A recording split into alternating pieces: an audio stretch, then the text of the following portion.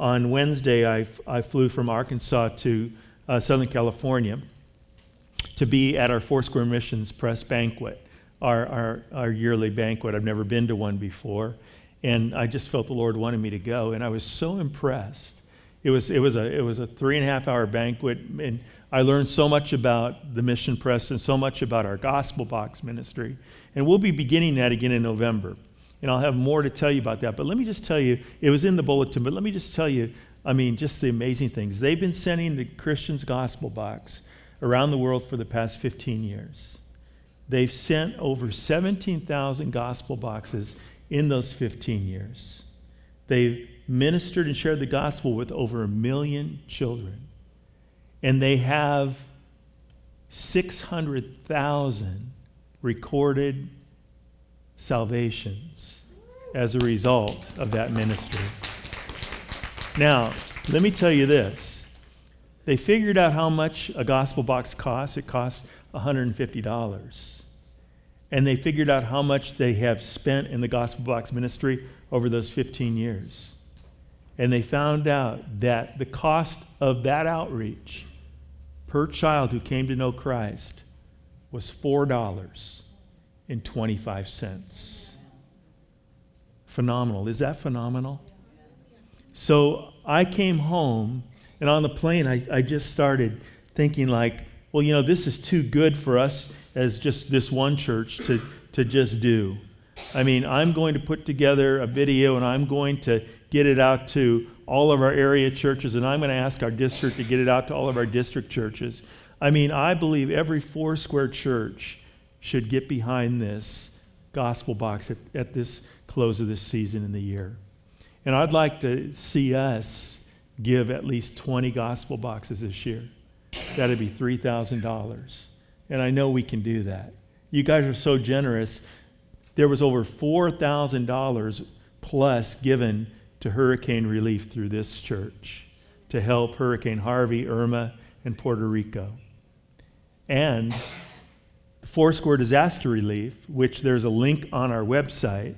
You can study. They're at the fires in California. They're at the devastation in Puerto Rico. They're rebuilding in Houston and the Gulf cities, and they're in Florida. And so if you give to that, you can continue to give to that. But I was just so thrilled to know that we as a church are part of the Christian Gospel Box, not just in our annual drive, but also in the publications of Jesus' Baptism in Me, and soon to be added to that, Jesus, the Holy Spirit in Me, from this church going forward in that. And I walked by in the printing room, and there were pallets of those books ready to go to the Philippines and Africa. And it just was overwhelming to know that you and I, through what we do, little bits, are seeing hundreds of thousands of children come to Christ. And so I'm just still kind of in a haze about that, and just kind of so overwhelmed by it. And so I just wanted to share that with you before we got into the Word. I notice this one thing about when I listen to messages. First of all, there's something that God wants to say to you and even to me. In fact, when I prepare and I'm preaching, I have notes, but I usually find that I say something, I say many things that aren't even on these notes. And sometimes I say it, and when I say it, don't misunderstand this, but sometimes I go, hey, that was good. And it's not because I'm good, it's just because the Lord, the Holy Spirit, came and spoke to me, and I just got something. I went, that's really good. And so you can't remember, you're not going to remember all of what I say this morning, but there's going to be something out of this message. And if you're following along in your Bibles, when that verse hits you and when that something happens, mark it in your Bible. Take a moment to jot it down. I encourage you to take notes, and that's a way of interacting with the Word of God. So I was thinking about this concept. We did a little 5-week series on, we call it the Real series. We talked about what does real prayer look like? What does real faith look like? What does real hope look like? What does real love look like? And I wanted to end it up with what does a real disciple look like? And I thought about it, I said, if you and I were arrested, think about this. If you were arrested and put on trial for being a Christian, would there be enough evidence to convict you? I want you to just think about that for a minute. Just ponder that. All of a sudden, they handcuffed me and pulled me away, and the only charge against me was that I was a Christian. And they want to know, well, is there any evidence that this guy is really a Christian? And so I want to take a look at that, and we want to look now at 1 Peter 4. Look at verses 1 to 2 with me. Therefore, since Christ suffered for us in the flesh, arm yourselves also with the same mind. For he who has suffered in the flesh has ceased from sin, that he no longer should live the rest of his time in the flesh for the lust of men, but for the will of God.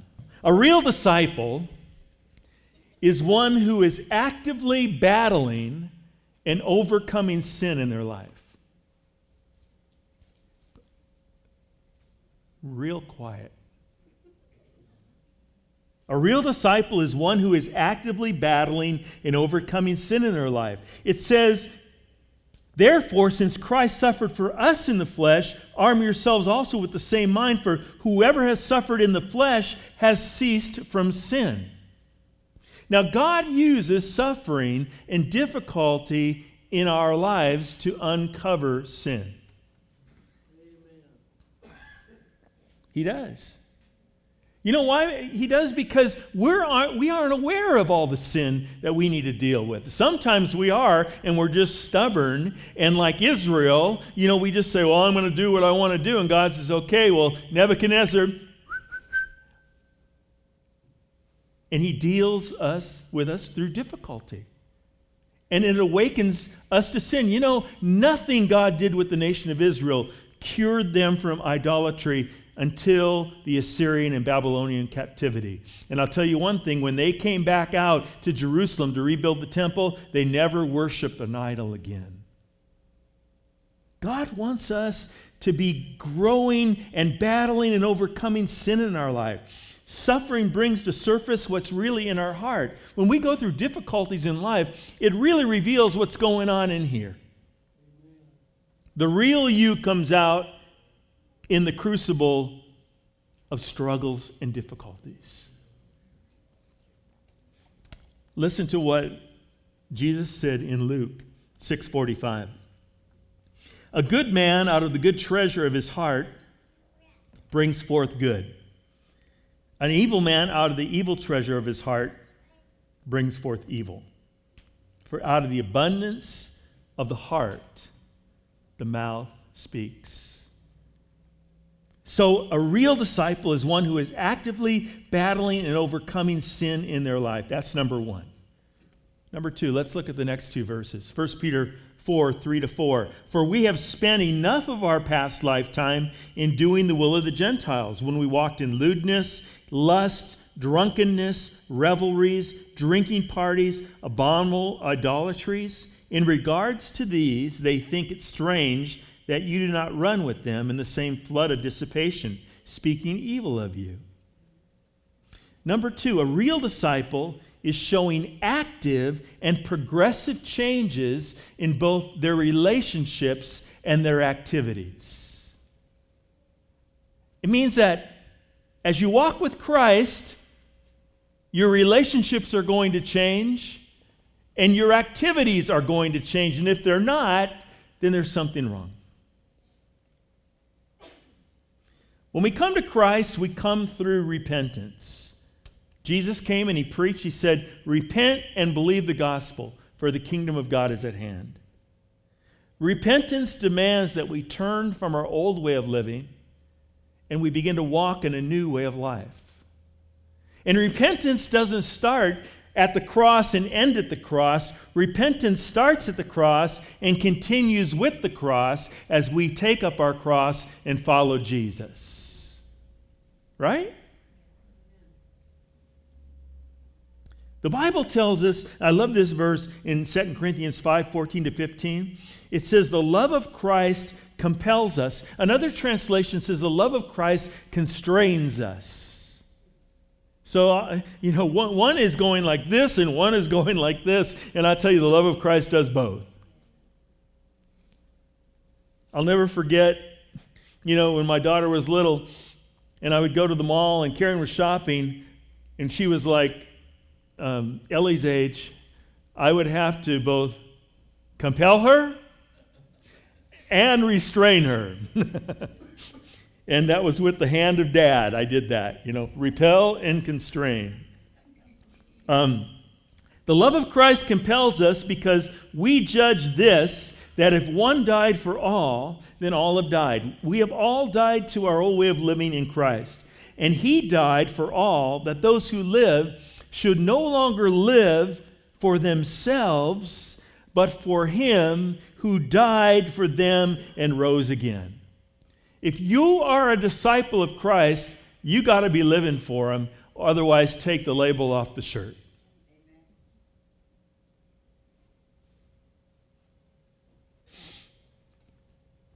And then there's these two verses that are very kind of mysterious. Verses 5 and 6, they will give an account to him who is ready to judge the living and the dead.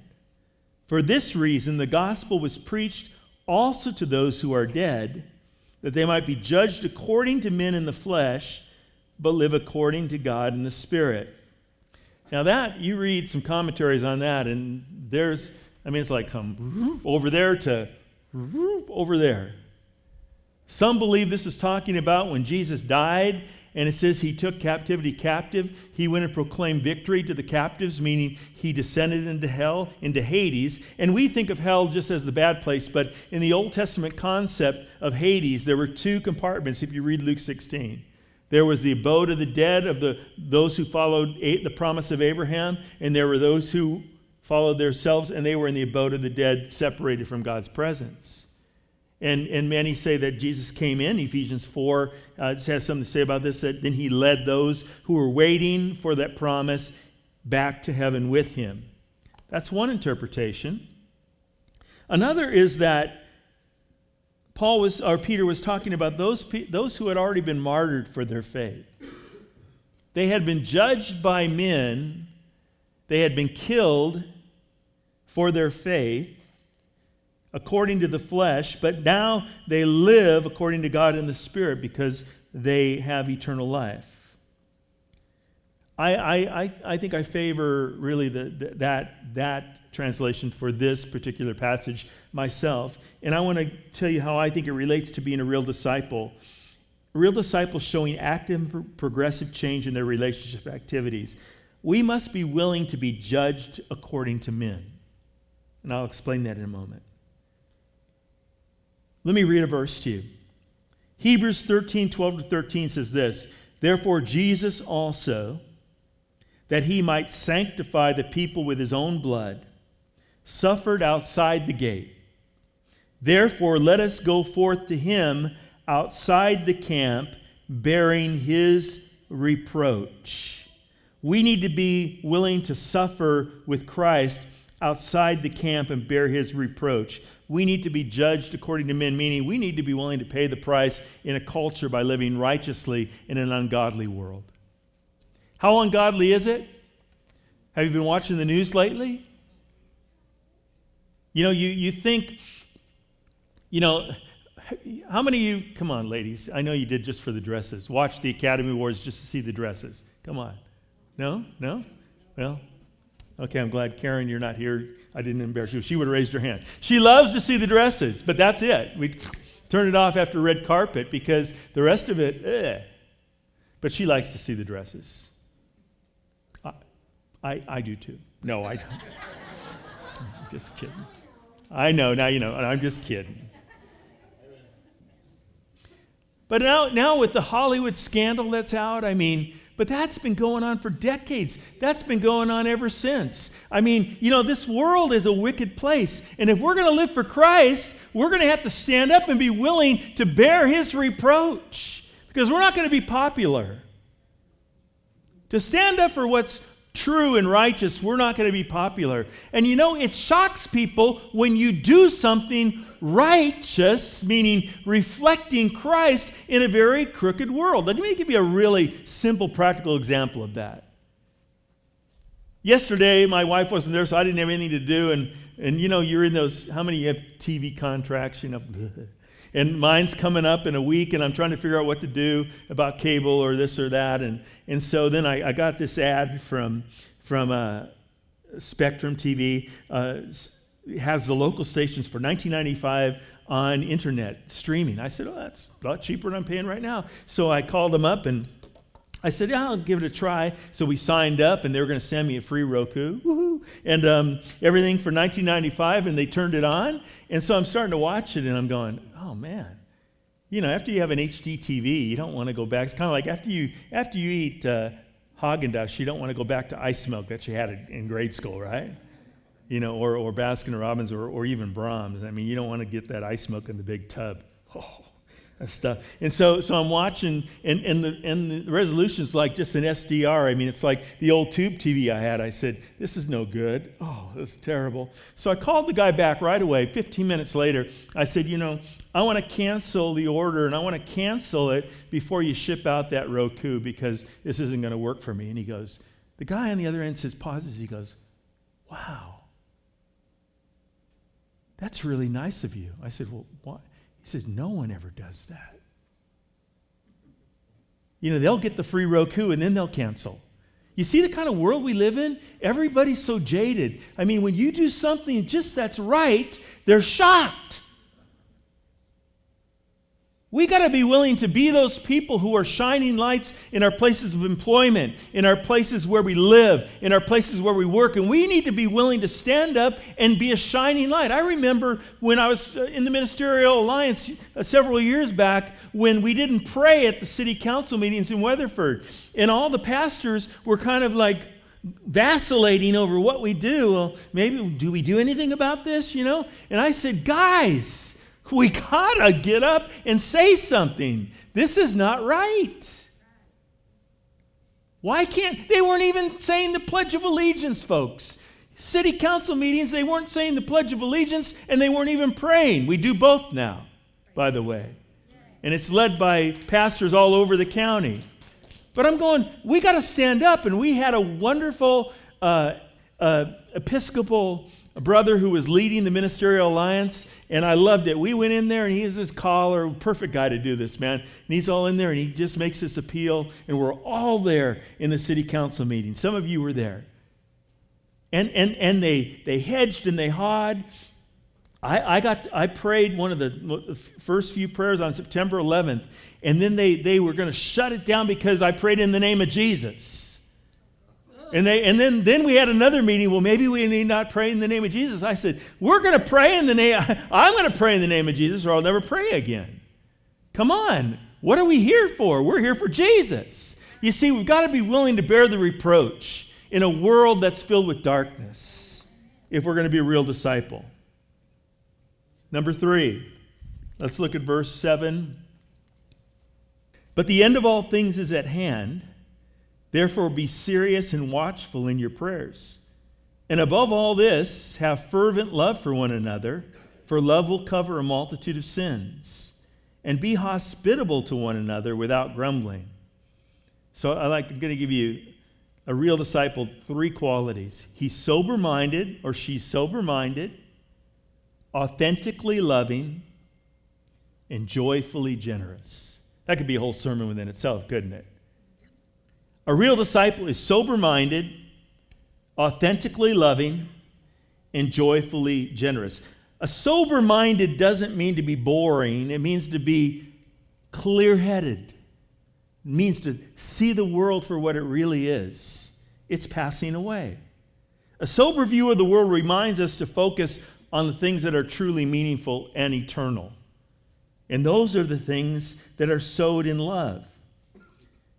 Peter in 2 Peter says, since all these things that we look at will be dissolved, what manner of persons ought you to be in all holy conduct and godliness? Some people say, well, are you afraid of a nuclear war with Korea or a nuclear war with Russia? I mean, they have 20% of our uranium. Are you afraid that the whole world's going to blow up? And I say, no, because the Bible already told me the whole world's going to blow up. Why would I be afraid? I already know it's going to happen. But Jesus is coming back. And I believe in my eschatology, and if you disagree with me, that's fine, because we'll all be in the first group. But I'm going with the first group, okay? I believe the first group's going before the 7-year tribulation, so that's my view. And if you have a different view, I'll see you in the first group. You say, well, Kirk, what if you're wrong? Well, I'll see you in the first group anyway. And we'll make it by grace through faith. But this whole world is going, it's going. So how should we be? Sober-minded. You know, why are we so bent on accumulating when all we accumulate by the end of our life will be dwindled down into that little U-Haul that we started out when we got married? It says, since we see all these things will be dissolved, what manner of persons ought we to be? We should be sober-minded, authentically loving, and joyfully generous. You can't take it with you. So why you hold on to everything so tight? Give, and it shall be given unto you. Be generous. Verses 10 to 11. And as each one has received a gift, minister it to one another as good stewards of the manifold grace of God. If anyone speaks, let him speak as the oracles of God. If anyone ministers, let him do it with the ability which God supplies, that in all things God may be glorified through Jesus Christ, to whom belong the glory and the dominion forever and ever. A real disciple is actively engaging their God-given gifts in kingdom business. Now, all of us are going to do something for regular business, right? Pastor Terry helps build big concrete projects with his brother. He bids it. He gets all the cost and everything and makes the bids. He's a concrete guy. I sell jalapenos on the side. See, I do. And pasta and all sorts of stuff. But I also have a kingdom gift. And mine is pastoring. And so I need to be faithful in that. And you all have a kingdom gift. No matter whether you're gainfully working right now or whether you're retired. I mean, I don't care. You know, I told you in the kingdom you don't retire, you just re-inspire. You don't retire, you re-inspire. Amen. You got to re-inspire because you got to have a kingdom gift. This young man right here, he's doing a blog on Facebook. Noah, he's sharing his faith and he's talking about Jesus on Facebook. He's using his gift in a way that's getting out to people. Use your gift. Don't put it in a closet. Don't just go to work. That isn't your life. Eventually, you'll end up retiring. You had jobs, some of you who are retired, you're not doing anymore because that season of your life is over. Re-inspire. You have kingdom gifts, and a real disciple's always looking how he can reinvest his life into the kingdom. Do you know that the children's gospel box was started by a dear saint of God who went to be with Jesus in December? And she started it 15 years ago for the Foursquare Mission Press in the later years of her life. And I told you how many children have come to Christ because of that ministry. And when she was going home to be with the Lord, she took the hand of Rook Wolfestig, who is the director of the Gospel Box right now. And she took his hand and she looked at him and she said, "Please don't forget to reach the children." She re-inspired. She re-engaged. She used her gift for the kingdom of God. According to the grace of God which was given me, as a wise master builder, I've laid a foundation, another builds on it. But let each one take heed how he builds on it. You see, you're not going to be judged by God by how many awards you got at your job, how many promotions you got at your job, how big of a house you lived in, if you had a speedboat or a sports car or a vacation home or a good retirement. You're not going to be judged by any of those things. He's going to look at what you build on the foundation of your life. How did you use your gifts for his kingdom business? And you all have something to give for the kingdom. You have a gift to give. I'm so proud that Linda Morrison, when she dusted off that wonderful gift, and she's been just bringing that new class for the people with diabetes to help them, that is a gift God gave you. And now you're giving it back again for the kingdom. Wow. That's what I'm talking about. That's what I'm talking about. We have so many dear saints of God here. I mean, I could go on and on. I don't want to just miss anybody, but all of you, man. I mean, I could just start naming, talking about each one of you and what you're doing for the kingdom. It's awesome. That's a real disciple. Verses 12 to 13. Beloved, don't think it strange concerning the fiery trials which is to try you as some strange thing happened to you. Don't we do that, though? Huh? We hit a trial or a bump in the road, a speed bump in the road. We go, what just happened? That's what we do. And God says, don't freak out. There's going to be speed bumps. Has anyone in here not had a speed bump in life? How many of here, come on, I want to see hands. How many of you had more than one speed bump in your life? All right, hallelujah. I see that hand, I see that hand, I see that hand. Okay, come to the altar. No, I'm changing.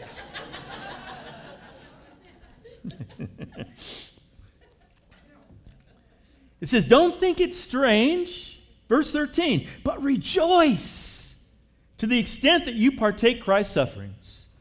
And when his glory is revealed, you may also be glad with exceeding joy. A real disciple is learning to rejoice in the difficulties and trials of life, knowing that they produce the glory of God in their life. Now, we'll never grow, brothers and sisters, in maturity and in the glory of God apart from the trials of life. Now, I told you a little while ago that difficulties reveal sin in our lives, but also there's something else difficulties reveal. And sometimes it's not sin that God wants us to discover and cleanse. It's areas that we have not surrendered yet to him. So I kind of did something recently, had a little deal with God. You ever made a little deal with God? You know, I'm going to do this, God, and this is kind of what I expect you to do, okay? And so I'm not going to tell you the details, but so I went to do what I felt God had called me to do, and I started doing it, and I'm looking, I'm waiting. Okay, God, when are you going to do what I, you know what we talked about, and I go, and I kept going and doing what and it wasn't coming, and I'm going, did we kind of like have a deal here? Well, did you forget the deal? And I felt the Lord just say to me, just serve. But wait, Lord, that I was doing this so that you could do that. And he said, just serve. So I served. And nothing of the deal I had made with God happened. And normally that would have thrown me into a tailspin. So thank God that we grow. I would have gotten all disappointed, and I would have had a few funked out days. I'm funky. I would have gone to the Funky Monkey and gotten the sad version of their root beer float. Give it to me melted and warm.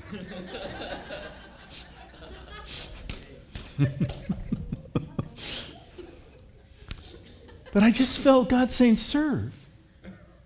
Just be a servant. Will you just do that? And I did it. And when I was all done with that whole thing, I was driving away and I wasn't having a little pity party. I just was quiet. And then I felt the Holy Spirit come alongside of me and say, "Good job." Nothing happened that I thought was going to happen. But I heard the whisper of the Father's heart. Good job. You see, fiery trials in life reveal areas that we have not surrendered to Him. And one of the things that I've struggled in surrendering to Him are the results. I like to help with the results. I'll do this, God. You do this. I'll help you with it. Oh, Kirk. As we surrender those areas in our life, look at the last verse. Look at verse 13. Oh, I love this. It says, "If you are reproached for the name of Christ, blessed are you, for the Spirit of glory and of God rests on you. On their part He is blasphemed, but on your part He is glorified." And as I drove away from that event and encounter, and I was driving home, all of a sudden the Lord began to speak to me about something He was calling me to do that I had never, ever thought about before. It came in a different way and with a different direction, but God always pours out His glory upon us when we surrender all to Him. Two more quick points. Verses 15 to 16. "But let none of you suffer as a murderer, a thief, an evildoer, or as a busybody in other people's matters. Yet if anyone suffers as a Christian, let him not be ashamed, but let him glorify God in this matter." A real disciple is letting the light of God shine before men and is boldly giving glory to God, especially when they are being persecuted. You know, sometimes, the enemy just likes to kick us around sometimes. I remember as a baby Christian, one of the biggest points of victory I had was victory over my anger. And I had a lot of people who knew I was a new Christian because I was witnessing in my faith, and they would like to point out when I blew it. You ever had that experience? And they'd go, "Well, Kirk, so you're a Christian, huh? Is that what Christians do? I didn't think Christians did that." And I'd go, "Oh, gosh. I try again. And I felt this battering and persecution. I felt that they were watching me, and I felt like they were judging me. And then I had an encounter with a pallet of single-roll Scott's bathroom tissue. I was rolling a single pallet of a cut. It was from an end display at the store that I had to put back on the pallet. Al, you can remember these wonderful times when you broke down the end displays and you had to put the repack in the back room. And I had it all stacked up, and I was wheeling it back on the pallet jack, and I was coming slowly through the door. And one of the single rolls caught the lip of the door, and it pulled the boxes, and they all crashed, and they all started rolling down the aisle, and my fellow co-workers were standing there watching. What is this Christian going to do? I prayed. I filled it all back up. I restacked the pallet. And fortunately, the store wasn't open. This was after we were closing. And then I backed it up again. I got it all steady and stacked. And I pulled it slowly, carefully through the door. And the other side caught the other lip. And it went boom, and all the rolls went down the thing. About that time, I would be screaming at that pallet. And I'd be throwing rolls of single-roll Scott's bathroom tissue. It would have been mean and nasty. And I prayed. And I restacked it. And they were watching me. And the third time I made it through the door. I parked it, clocked out. I got in my car, and I just felt the victory. Because God enabled me in the midst of their judgment and watching to see if I was going to cave. He gave me the strength to overcome. And I experienced His glory and His power in my life. I'll never forget that day. Jesus said, "Blessed are you when they revile you and persecute you and say all kinds of evil against you falsely for my sake. Rejoice, be exceedingly glad, for great is your reward in heaven. For so they persecuted the prophets who were before you." Worship team, come back up. Last few verses. 1 Peter 4:17. "For the time has come." Oh, can I tell you a funny story? Real quick. I was at the church in Dallas last week, and I said, well, this is about the time I would normally say, "Worship team, come back up." And they were translating for me in Spanish. I didn't see anybody behind me, and so I kind of looked at the pastor, "Are we okay on time?" And he goes, so I'm preaching, and it's a little bit longer when you're translating, going back and forth. All of a sudden, this music started playing from nowhere. And I looked at him, I said, "Is this kind of like the Academy Awards? Is that like telling me that we're out of time?" and the guy who plays the keyboards was his son, the pastor's son. He said, no, when he heard you say, whenever the worship team, he went right up and started playing. So they're going to be, Carol, hold it, because I'll get freaked out again. "For the time has come for judgment to begin at the house of God. And if it begins with us first, what will be the end of those who do not obey the gospel?" Verses 18 and 19. "Now, if the righteous one is scarcely saved, where will the ungodly and the sinner appear? Therefore, let those who suffer according to the will of God commit their souls to Him in doing good as to a faithful Creator." This is going to be maybe the most important point I'm going to make this morning, and it's going to be a word that maybe you need for your marriage or for your relationship with your children or your grandchildren or with someone that you work with, maybe a friend or someone that you're struggling in a relationship with. A real disciple is one who honestly looks in the mirror and says this: "The problem with us is me." A real disciple is one who honestly looks in the mirror and proclaims, "The problem with us is me." If the church today would look in the mirror and say, the problem with the world that we live in is us, not the world. The reason why there's so much unrighteousness in our nation is because the church has laid down its call to righteousness and to living for God in a dynamic and a holy way. God has never called us to judge the world. Did you know that? There's only one person who's going to judge the world. That's Jesus. He'll judge it with the sword of His mouth, which is His word. He never called us to judge the world. What did He call us to do? Evangelize the world.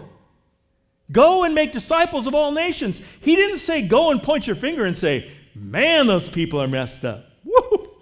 Whoa, look at him. Oh my goodness. Did you see that? Well, I knew if they continued like that, it was going to happen. They got their just desserts." You ever been that way? God doesn't call us to do that. He calls us to evangelize. That means that, that crazy lady in the cowboy hat, we need to pray for that lady and love her and share the gospel with her. She's all over YouTube. She's got many cowboy hats, by the way. They're kind of sparkly, too. I kind of like them, Anyway, that gets to me liking the dresses on the red carpet, but anyway, I just digress. God doesn't call us to examine other people's lives. He calls us to examine our lives. It says judgment must begin at the house of God. Here's the deal. Repentance starts with me, not with you. It doesn't start, Brother Dan, the way you wear that strap, brother, doesn't show your faith in Christ, because if you wear that strap a little bit over there, you need to correct that, brother. Oh, and putting that dirty pick in there, let me pray for you, brother. Because that pick has got sticky, gooey, dirty stuff on it, and we need to cleanse you of that. See, that's what we do. We look at what's wrong with everybody else. He's thinking, well, brother, you don't even have a pick, so what are you talking about? Yeah, dude, he's right back there in the back row. Hi, pick. There we go. It says, for though he was crucified in weakness, yet he lives by the power of God. For we also are weak in him, but we shall live with him by the power of God toward you. So examine yourself as to whether you are in the faith. Test yourself. Do you not know yourselves that Christ is in you, unless indeed you are disqualified? But I trust that you will know that we are not disqualified. And then, here's the wonderful promise. It says, now may the God of peace, 1 Thessalonians 5:23-24, himself sanctify you completely. And may your whole spirit, soul, and body be preserved blameless at the coming of our Lord Jesus Christ. He who calls you is faithful, and he also will do it. You want to know the most freeing moments of my life as a pastor was? When I stopped worrying about you. I'm serious. I'm serious, dead serious. I stopped worrying about what was wrong with you. And I just started loving you. And people will go, well, Sister Susie's, there's no, I use Susie because it's the first name that comes up. Sister Matillia is so messed up. Sister Matillia has all these problems. I'm just going to love her. Amen. Well, Brother Bragacious, he's so messed up. I'm just going to love him. You know why? Because I'm messed up. And I need to deal with myself. And I need to get whole with God. And I need to lay down the things that I need to lay down. The problem with y'all is me. And the problem with y'all is you. Singly. Do you got what I said? I just kind of reversed it. The problem with y'all is that guy. No. Brothers and sisters, stand with me. Let's let the Holy Spirit speak to us. We need to be real disciples. We need to be real, authentic, life-giving, Christ-reflecting disciples of the King.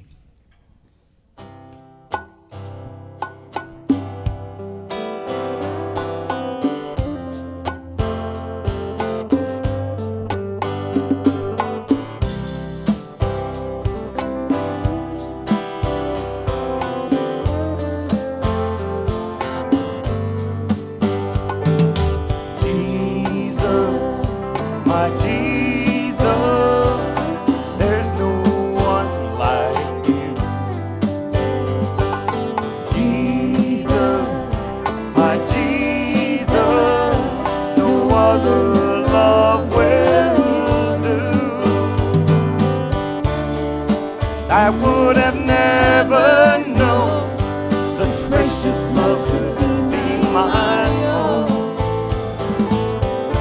I could never walk away from the grace and mercy you have shown.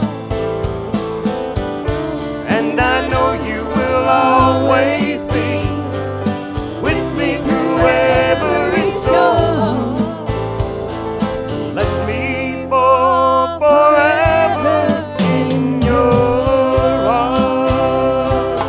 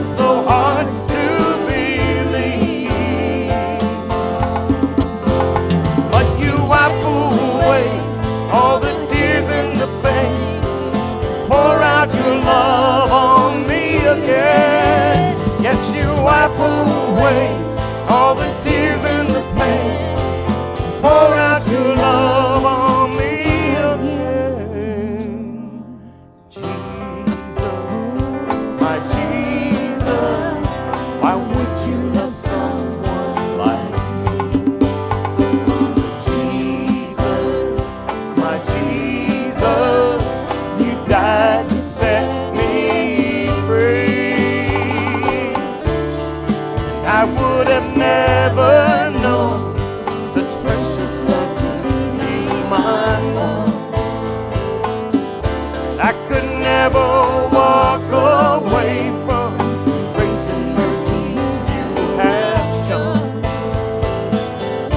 And I know you will always be with me through every storm. So let me fall forever. Let me fall forever, Jesus. Let me fall forever.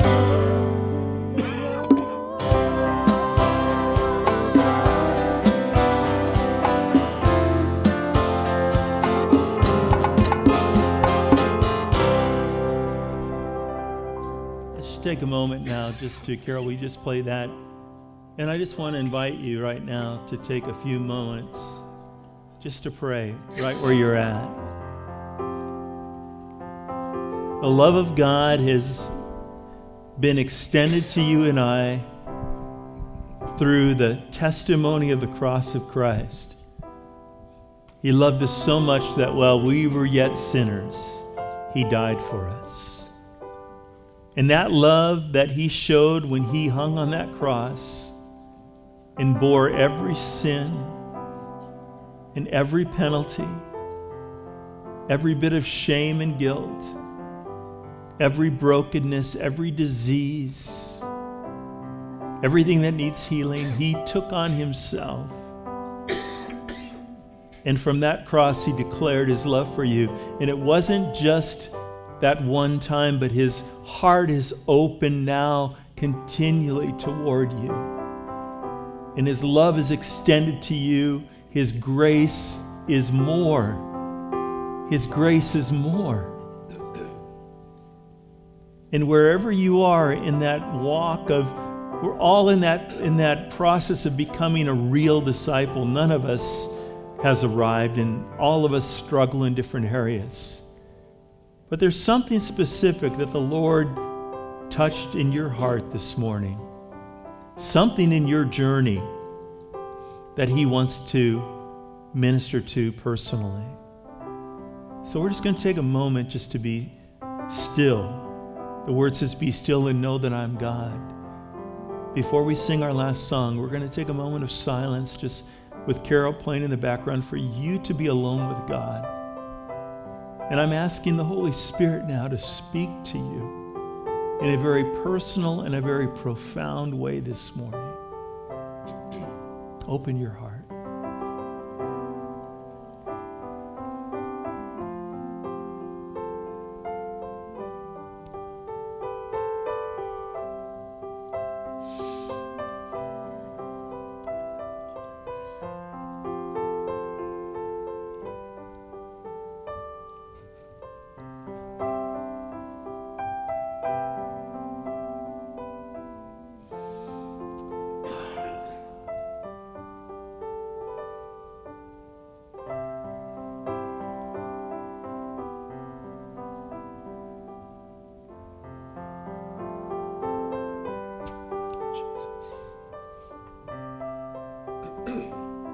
Thank you, Jesus.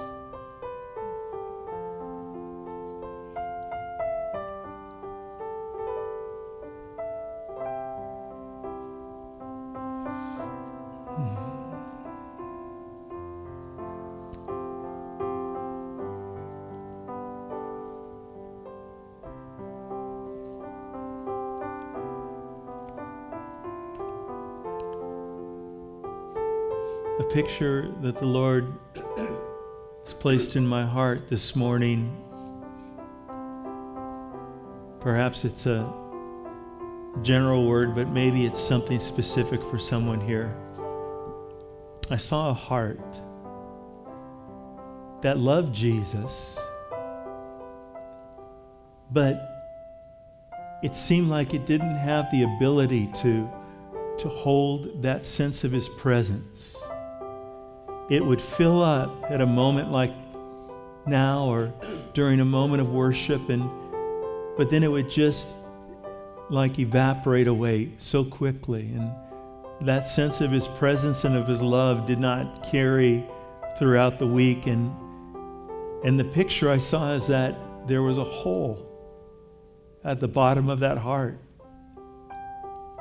And that hole was just allowing all of that joy and all of that peace and all of that hope and all of that love just to quickly run out. And I just felt the Lord just saying that He's coming alongside with His love. And I saw His hand just come alongside of that heart and touch that hole and heal it, so that that love and that sense of His presence would stay with you. Lord, do that right now in Jesus' name. Bring that supernatural healing of broken hearts this morning. Hallelujah. Thank you, Lord.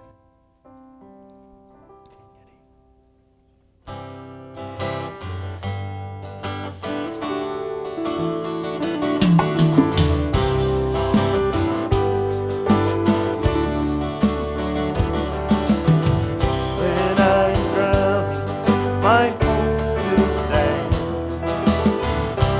My God walks upon the water. When I'm calling, you hear my cry and run to help me like a father. Storms rise quickly, but you are with me. So bring on the wind, bring on the waves. My God is stronger. Bring on the flood and open the gates. My God is stronger. Trouble will come, I won't be afraid. My God is stronger. My God is stronger.